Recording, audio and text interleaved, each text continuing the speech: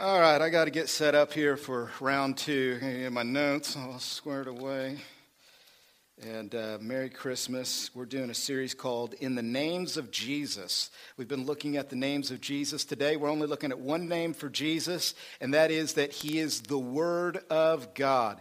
And we're looking at it in John chapter 1. And we don't have a screen today, so if you have a Bible, you can turn there or on your phone or on your tablets or iPads. Doesn't matter. Use any technology. It's all accepted here. Do not text. Don't go to Facebook right now. Even if you get bored, you can't. You know what I mean? It's just a sacred moment here, okay?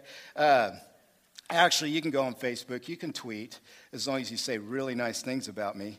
John chapter 1, and I'm going to read this passage. And kind of what we've been doing with this series, I've been reading long passages. So I ask you to stand with me this morning. We're going to be traditional. Stand with me as I read Scripture. That way I don't put you to sleep before I even get started. That would be not good. And so let me start and let me read. This is the prologue to the Gospel of John, one of the most majestic passages on Jesus anywhere. The Church of England has a service on Christmas Day, and this is always their New Testament scripture for Christmas Day, and it's perfect for Christmas and the advent of Christ. So listen as we celebrate this word about Jesus. John chapter 1, verse 1. In the beginning was the Word, and the Word was with God, and the Word was God. He was in the beginning with God, and all things were made through him, and without him was not anything made that was made. In him was life, and the life was the light of men. The light shines in the darkness, and the darkness has not overcome it. There was a man sent from God whose name was John. He came as a witness to bear witness about the light, that all might believe through him. He was not the light, but came to bear witness about the light. The true light, which gives light to everyone, was coming into the world. He was in the world, and the world was made through him, yet the world did not know him. He came to his own, and his own people did not receive him. But to all who did receive him, who believed in his name, he gave the right to become children of God, who were born not of blood, nor of the will of flesh, nor of the will of man, but of God. And the Word became flesh and dwelt among us, and we have seen his glory, glory as of the only Son from the Father, full of grace and truth. John bore witness about him and cried out, "This is he of whom I said, he who comes after me ranks before me, because he was before me. For from his fullness we have all received grace upon grace. For the law was given through Moses, grace and truth came through Jesus Christ, and no one has ever seen God, the only God who is at the Father's side. He has made him known." You may be seated. There is an ideology, I'm going to call it a doctrine. There's a doctrine out there.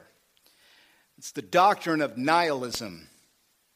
Nihilism is a viewpoint that traditional values and beliefs are unfounded, and that existence is senseless and useless. It is a doctrine that denies any objective ground of truth, and especially of moral truths.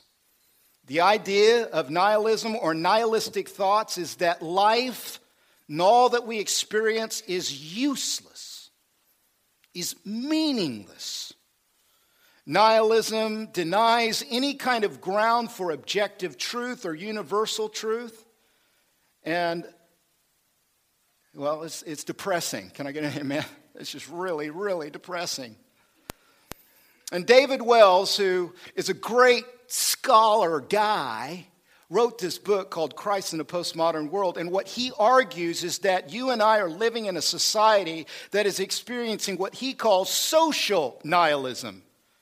Social nihilism is the idea that life is meaningless and that we are to cover up the void with plenty, with abundance. Here's what he says in Christ in a Postmodern World, in a chapter titled Christ in a Meaningless World.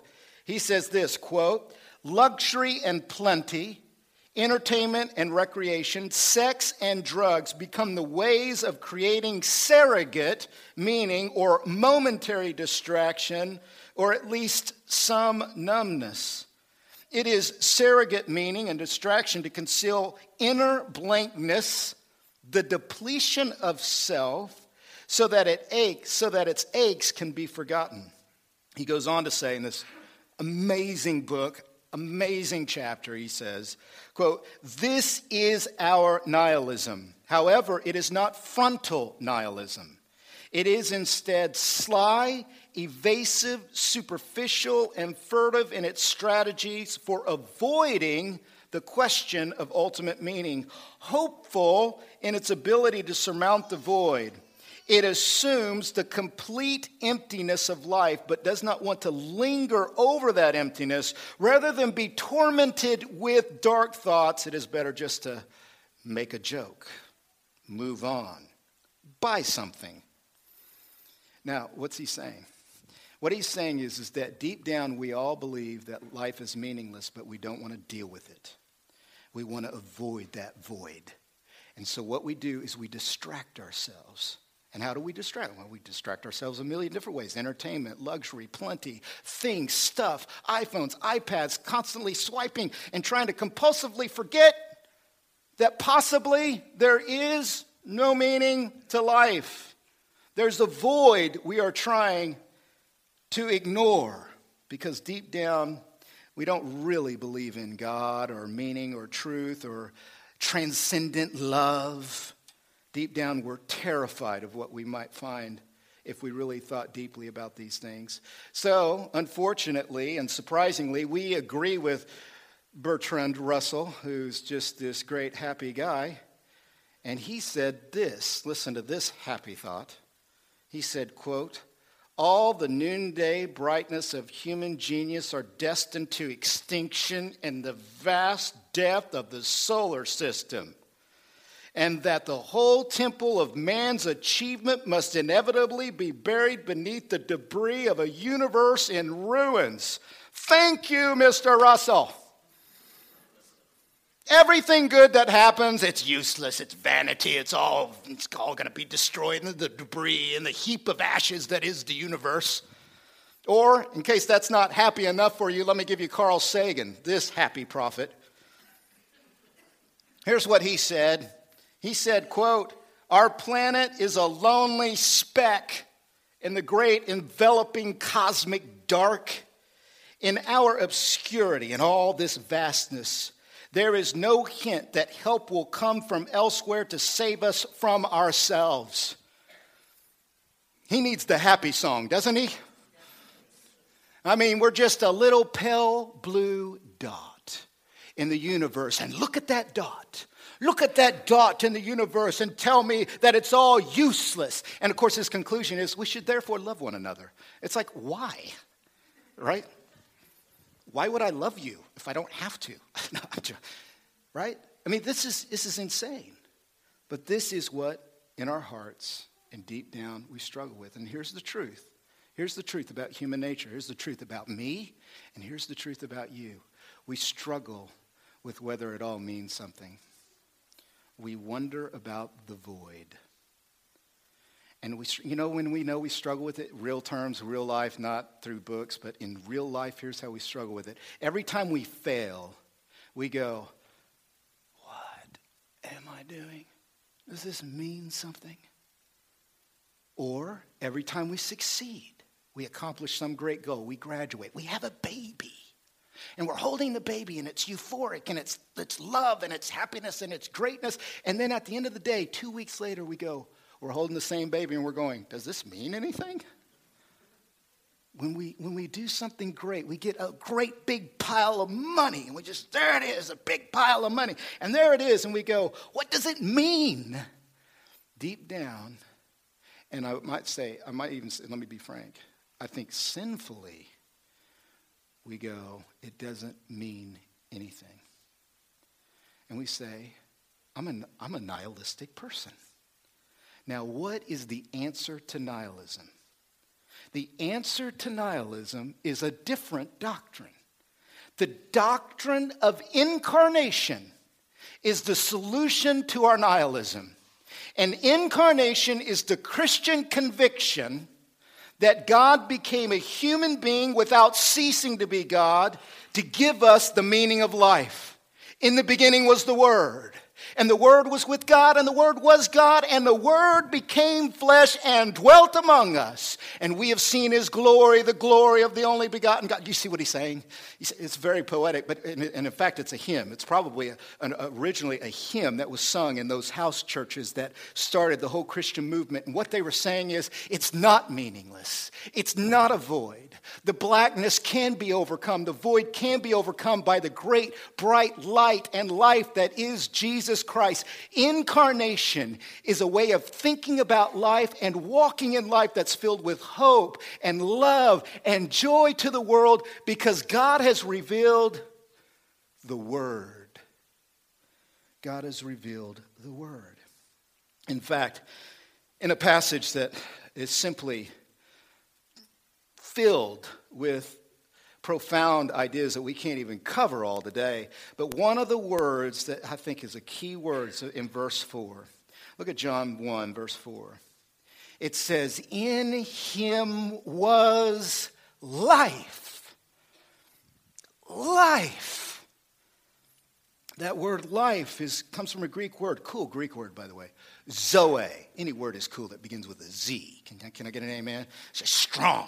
Zoe. And what does Zoe mean? Zoe is a form of life that's not just existence. That's not just breathing life. What Zoe meant in any lexicon, what it means is it means meaningful life. Yeah, meaningful life.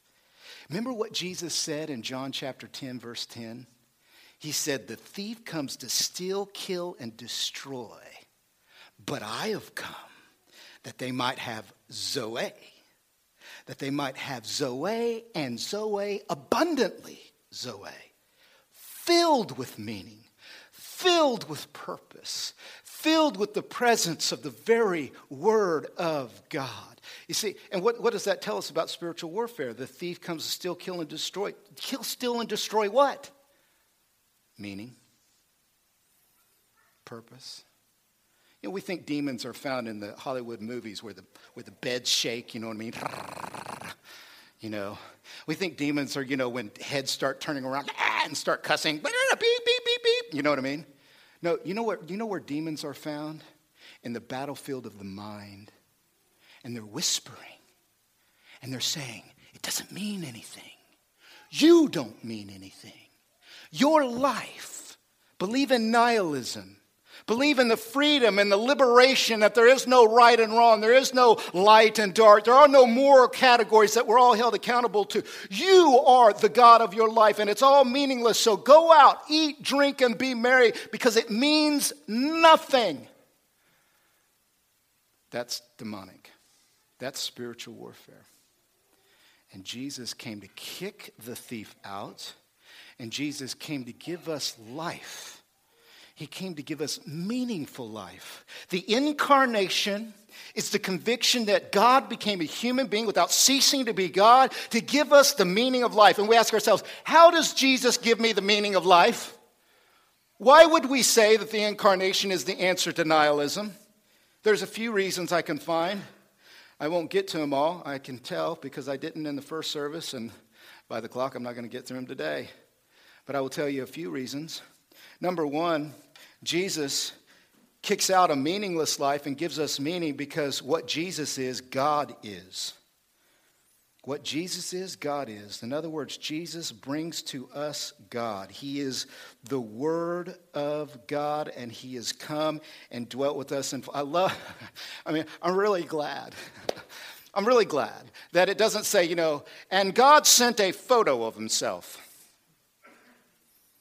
And put it up on the mantle and worship it and do really good things because it's on your mantle. Like, I'm really glad it doesn't say that the photo was God and came to us. It says that the Word of God became a human being. God came down because we couldn't go up. And when Jesus came down, who was Jesus? He was God in the flesh. And the reason why He was God in the flesh coming down is so that God personally, in relationship, could wrap His arms around us, flesh and blood, and come to us and deliver us from our darkness. As we keep saying in this series, this has been one of the big themes of the series, God didn't come down to give us a job performance review. God didn't come down to hire us to be his employees. God came down to adopt us as his sons and daughters to belong to his family. God came to us to love us, even though we're not always so lovable. I mean, I am, but it's me, but Jesus is God who's come to us. It says in the beginning was the Word. That means the Word is eternal, pre-existent. When the beginning was, Jesus already was there. That verb was the Word. In the beginning was the Word. That points to the eternality of Jesus. But I'll be frank with you. I don't think you need that verb to show you that Jesus is eternal. Because the moment that Jesus is called the Word of God, that very moment is when Jesus is eternal. Because has God ever lived without his speech? Isn't God eternal with no beginning? And did God ever have a moment in his very existence where he didn't have a voice, where he didn't have a word? The moment it says that Jesus is the Word of God, it's saying he's eternal, that he's always existed. That when he came and he was born in Bethlehem, he was not either adding to his human nature divine nature, but in fact he was adding to his divine nature human nature. He's eternal. He's pre-existent. He has always existed in eternity past. What Jesus is, God is. You see, Jesus, it was the Word, and the Word was with God. Jesus has personality. Jesus is relational. Jesus is in relationship with the Father. He's distinct from the Father. The Word was with God. It says, if you jump your eyes down to verse 18, no one has ever seen God, the only God, who is at the Father's side. He has made him known. You see, Jesus has personality. He's been in relationship, and he's been in relationship with the Father and the Holy Spirit in eternity past. The one thing that is eternal is love. Did you know that? And God didn't create human beings because he needed somebody to love. God's always loved. God has always loved.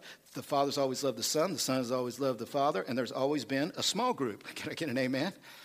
And in that small group, Tim Keller, he's literally the most quotable human being alive today. And what he said is that if God is Trinity, then relationship is the point. If God is Trinity, it's really profound. Because the point is not religion. The point is not check up from the neck up. The point is a relationship with a loving God.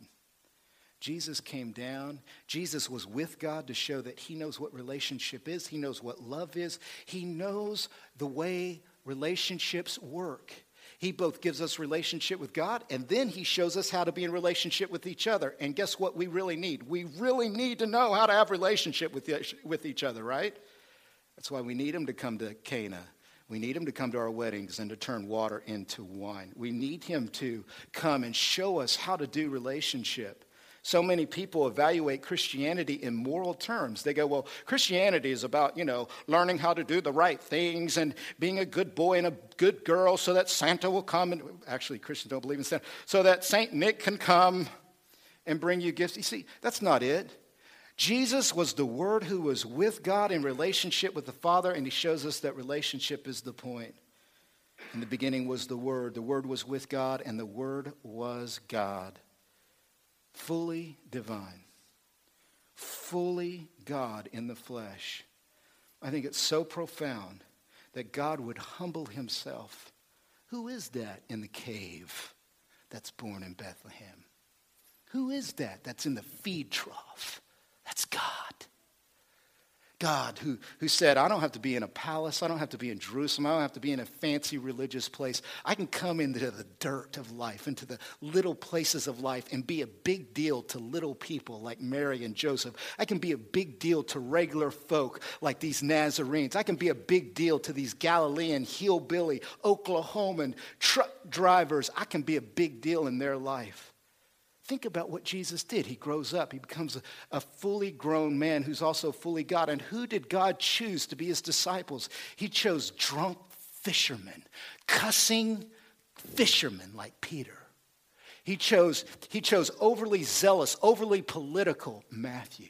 He chose tax collectors. He chose people who would never get along usually, and he chose his circle as regular folks just like you and I.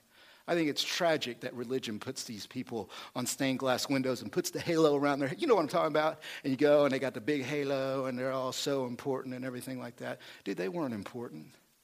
But Jesus was important. And the moment he entered into their life, they became a big deal because Jesus is a big deal. You see, in the beginning was the Word, and the Word was with God, and the Word was God. And when God came down in Jesus Christ, he makes a big deal out of little things, little places, little people, even sinful people. Jesus is God. Not only is he God, eternal and in relationship, and God and deity, but he is God the Creator. It says all things were created through Jesus. So in Genesis 1, when it says, in the beginning, God created the heavens and the earth, and there was a vast void of darkness, and God spoke light into existence. And by his very word, out of nothing, he created everything that is good and bright and orderly and wise. God created all of that. And what this is saying is that all happened through the creative agency of Jesus Christ. Jesus was there. Jesus was the word that brought the light into the void of darkness in Genesis 1. And if he can do that in the first creation, then he can do that in our second creation, can he? I can be born with the void of God. I can be born in sin. I can be born in darkness. I can be born broken. And guess what Jesus can do? He can create something out of this mess. Because I'm a mess. And my hope is not inner resources. My hope is not what the world tells me it is. My world is that Jesus will come in and create order out of my chaos. This is the meaning of Christmas. This is the meaning of Advent. This is the meaning of the incarnation. God became a human being without ceasing to be God, to give us the meaning of life, to give us Zoe, abundant life, because we didn't have it without him. We didn't have it without him. He created all things. Therefore, he can recreate all things. Not only did he create all things, but finally, what Jesus is, God is, Jesus sustains all of creation. In him was life. All of creation is held up. What holds up the universe? What keeps us from spinning out of control? What keeps the cosmos from self-destroying itself so that we are no longer able to live as human beings? I would say it is the Word, Jesus. He holds it together.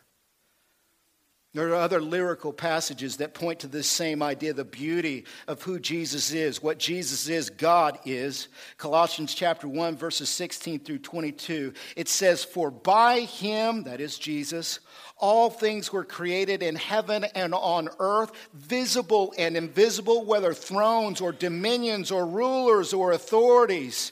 All things were created through him and for him. And he is before all things, and in him all things hold together.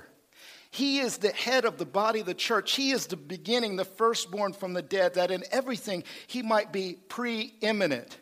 Like some translations that say that he must have first place in all things.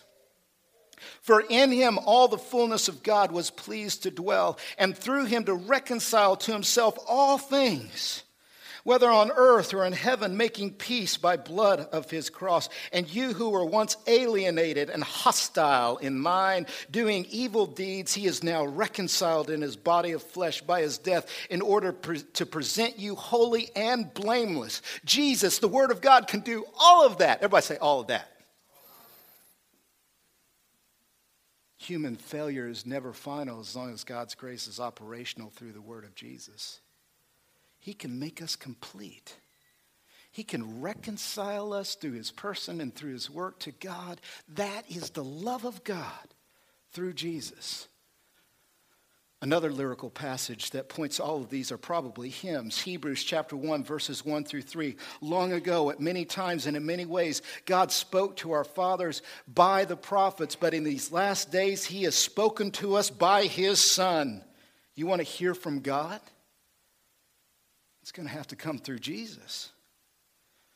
whom he appointed the heir of all things, through whom also he created the world. He is the radiance of the glory of God, the exact imprint of his nature, and he upholds the universe by the word of his power. After making purification for sins, he sat down at the right hand of the majesty on high. The writer goes on to say that Jesus is greater than all the angels. Jesus is greater than Moses. Jesus is greater than Joshua. Jesus is greater than anybody you can think of, because Jesus is God. And we say, what do I do with this? What do I do with this? This is a gift, and what do I do? Remember when you were a kid and Christmas Day would come, right? That's what I did on Christmas Day. I did that right there. Christmas Day would come, and I'd walk down and go, "What's up? Santa came." And I'd look at the packages, and I'd unwrap the package, and there was a G.I. Joe. Now, I'm not a very engineered kind of type mind. I know some of you are, so I'm sure some of you pulled out your G.I. Joe and you were like, I wonder how the Mattel company put his arm on that piece of plastic right there. Or you might have asked, I wonder what kind of model paint they used to paint the G.I. Joe. See, my deal was, does he have a kung fu grip? See what I mean?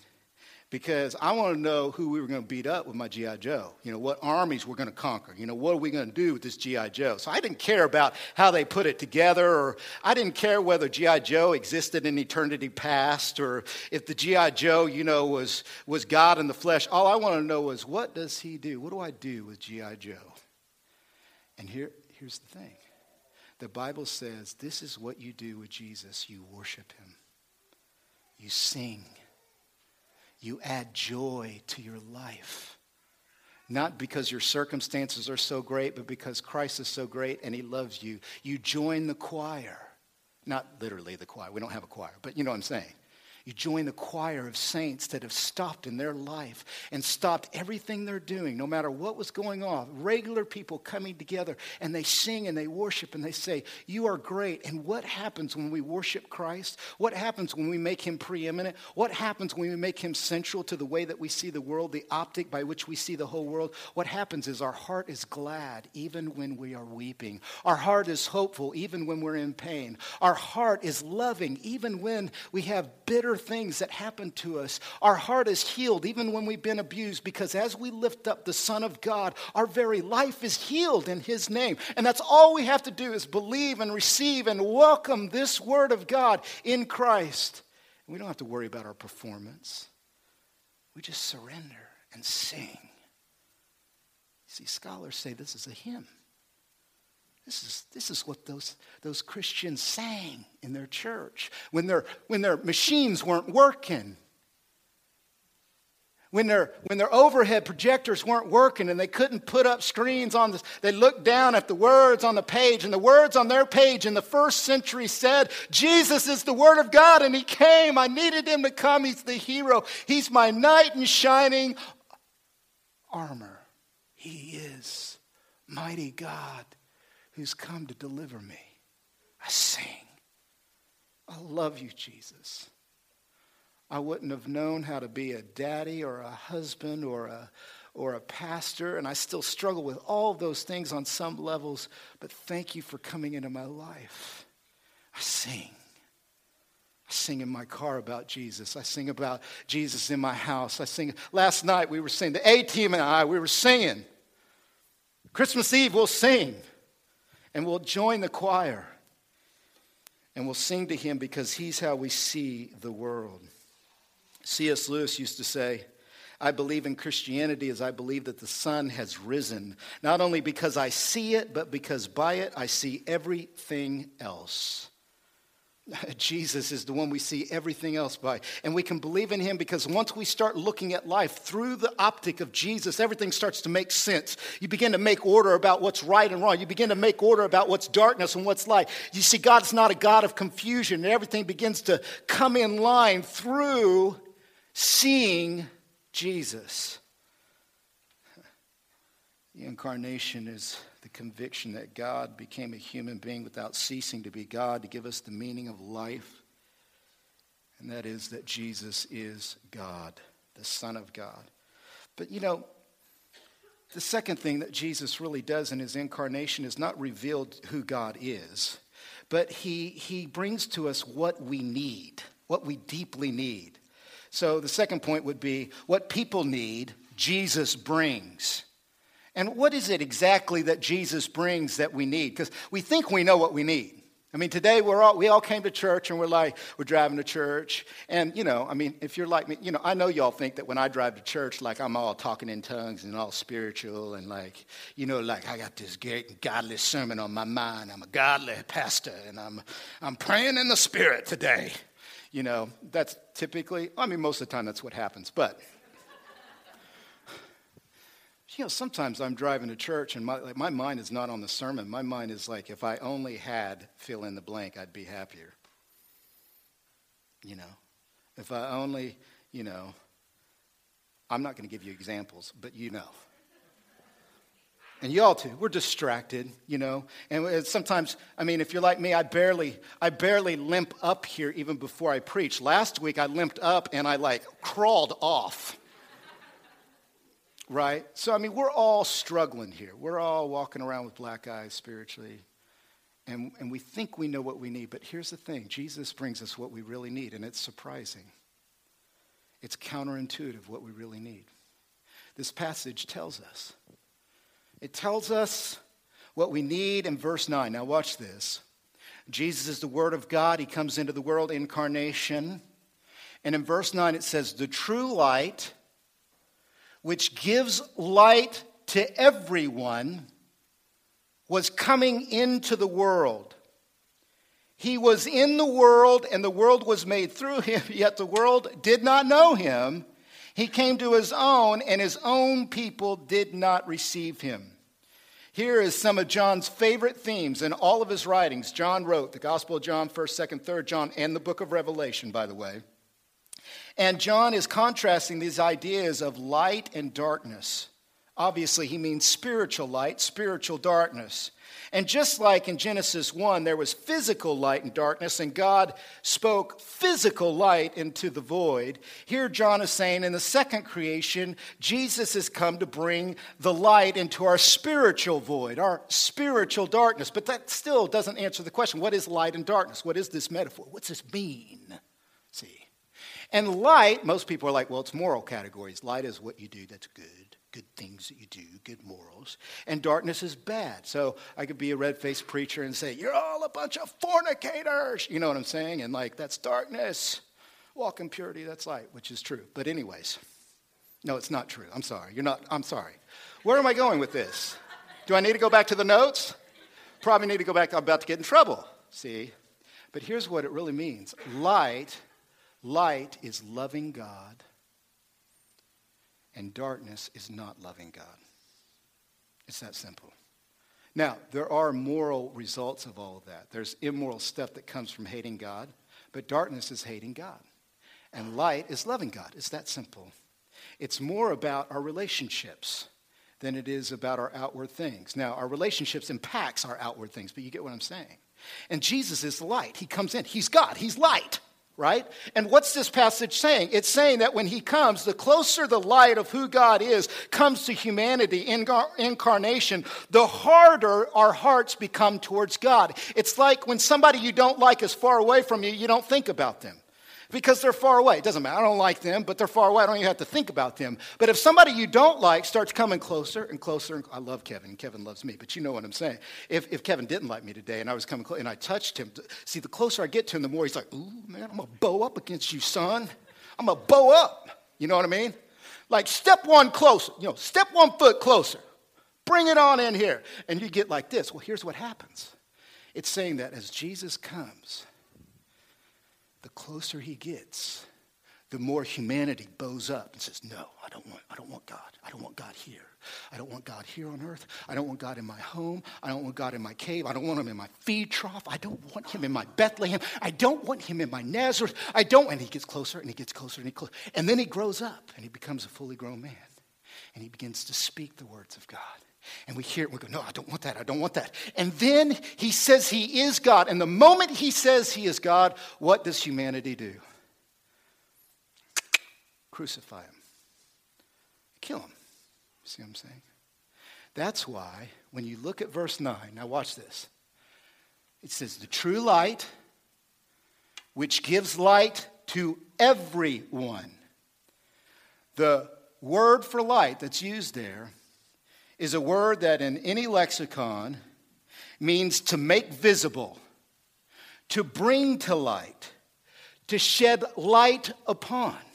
So what it's saying is not that Jesus comes and he brings the light and now we know how to walk down the road of life. What it's saying is it's saying that Jesus comes and he reveals to us who we really are.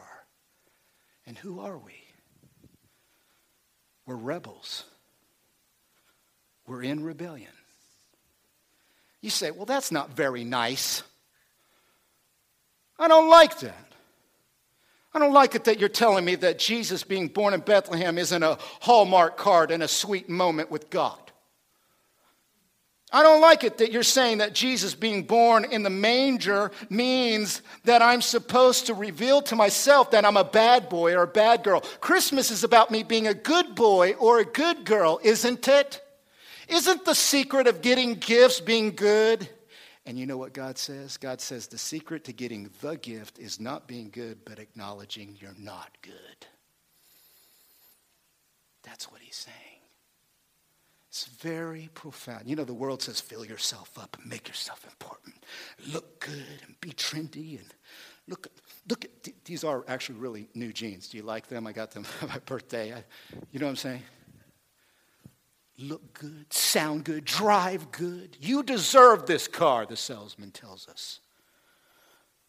And the world says, fill yourself up to be filled. And you know what God says? Empty yourself to be filled. Give up. Finally give up. Finally say, I can't do it. I am God. I am in rebellion. That's why Jesus came. And the moment that happens, we get adopted. The moment that happens, good things begin to happen. I really don't want to compare Jesus to going to the dentist. But I went to the dentist this week for my 6-month cleaning. And I got to tell you, I hate going to... How many of y'all hate going to the dentist? I hate going to the dentist. You want to know why? Because my hygienist is mean. And if I'm lying, I'm dying. That is not preacher license or exaggeration. She literally is mean. And she's like, well, sit down. And I'm like, I call her like, because I feel like a kid in there. You know, I'm like, hello. You know, I feel so scared. I'm like, how are you doing? Have you flossed lately? You know what I mean? Then she throws me down in the chair, kicks it back really suddenly, opens up my mouth, reminds me that I am her biggest issue of the day. She literally says that, like your biggest problem today is me, open up. I know. Sherry told me to stop going to her, but I really need this. I need tough love. And she opens up my mouth and she starts digging around. You know, she got the plastic gloves and she starts, you know, kicking around stuff and everything like that. You know what I mean? She's like, how's the church? And I'm like, Jesus, you know, and I'm trying to witness, Jesus is the Savior of the world, you know what I'm saying? And she's like doing all this stuff, right? Then she goes, now I'm going to reveal this to you. It's vulnerable, I know. But she's like, you're not flossing enough. I'm like, what? I'm a hillbilly. I'm from Oklahoma, man. We don't floss. That's why I come to you. And if I'm lying, I'm dying. She always does this thing where she brings the light, right? And then she hands me the mirror and says, hold the mirror. Hold it up to your mouth. And I hold it up to my mouth, and then she starts showing me things I don't want to see. And I never want you to see, because if you see these things, you'll never come back to church again. Not my church. You know what I'm saying? It's the light. Now, here's the truth, okay? This is hard truth. But if Jesus is coming close to you, he's going to bring conviction. And he's going to feel rough. Because he's bringing the light. He needs us to know where we're at. Because until you know that you're in rebellion to God, you cannot enjoy the love of God. And there are many churches and people trying to experience and enjoy the love of God, but they don't want to admit that they're in rebellion against God. And if you can't admit that you're in rebellion against God, then you can't experience the grace of God. That's just the bottom line. This passage tells us it sheds light, and it brings the light close, the light of the Word close to our life. And it shows us two fundamental ways that humanity is in rebellion against God. You can see them in verse 10 and verse 11. The first way that humanity rebels against God is through secular results. It says that the world did not know him. The secular world.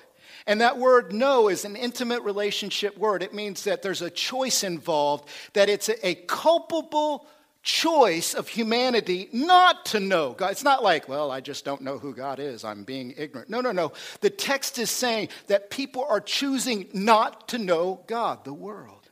And what is the world? In the New Testament, the world is the self-serving structures that go about building their life as if God doesn't exist. The self-serving world of idols, the idols of money, power, and sex, exchanging God for all of those things and suppressing the truth of God and saying, these will be my saviors. These will be my functional saviors. You see, the world is the world of rebellion. It's the bad world. If you all grew up in church, that was conservative at all. My goodness, is it really 11:41? I'm having a good time. Okay. If you ever went to a conservative church, you know. The conservative church always reminds its church of the world. The bad things the world does. And the bad things and the bad ways and the bad people of the world, right? All John is saying is that the whole world of humanity, the irreligious world, is in rebellion. But check this out. Watch this. Verse 11, not only is the world not knowing him, but religion will not receive him. He came to his own. Who's that? The Jewish people, the temple, the Pharisees. He came to his own, and his own people did not receive him.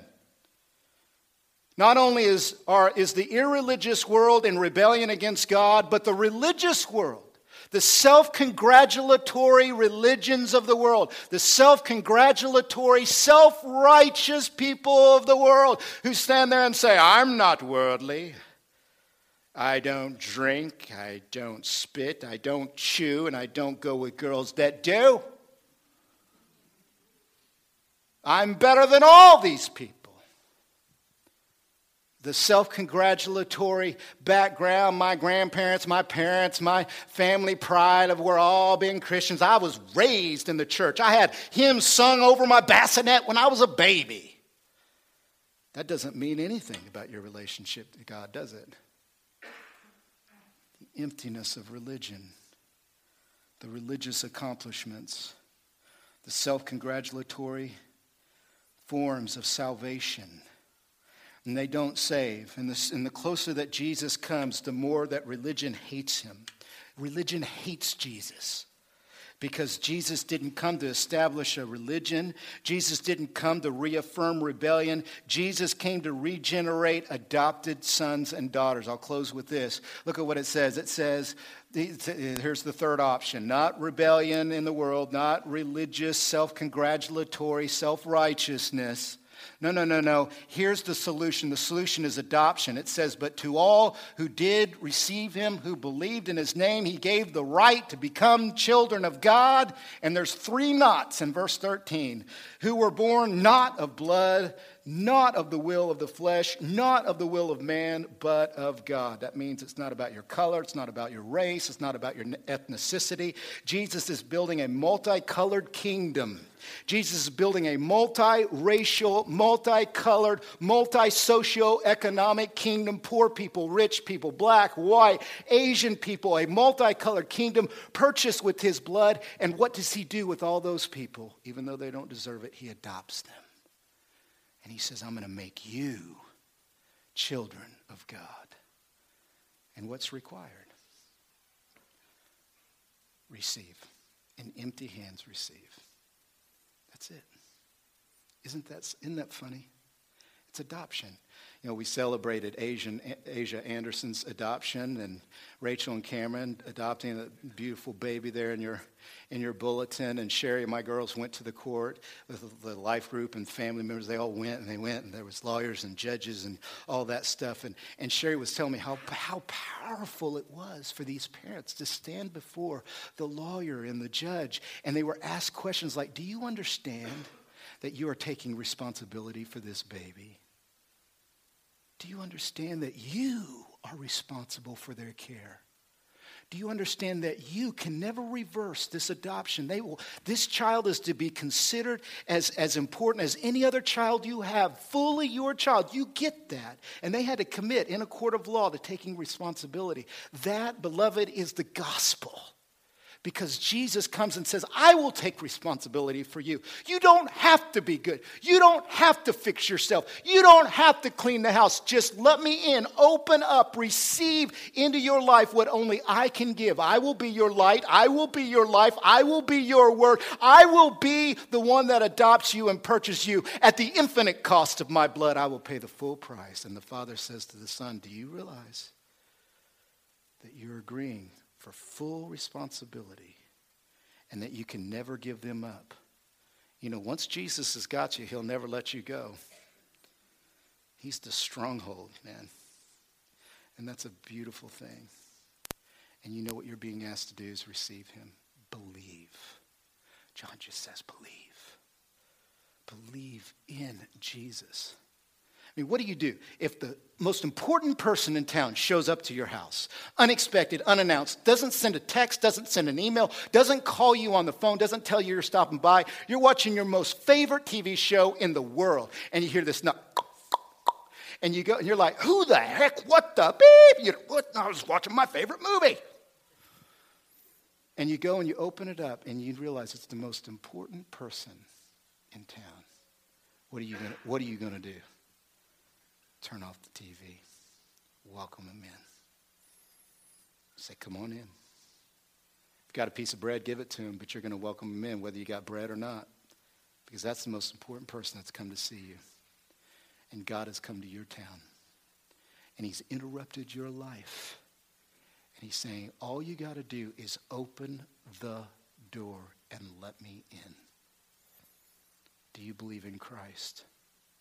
Incarnation is the conviction that God became a human being without ceasing to be God to give us the meaning of life. We are no longer nihilistic or into nihilism. We are into incarnation. And it is a hopeful idea. It's a beautiful idea. And it's the idea of love. Let's pray.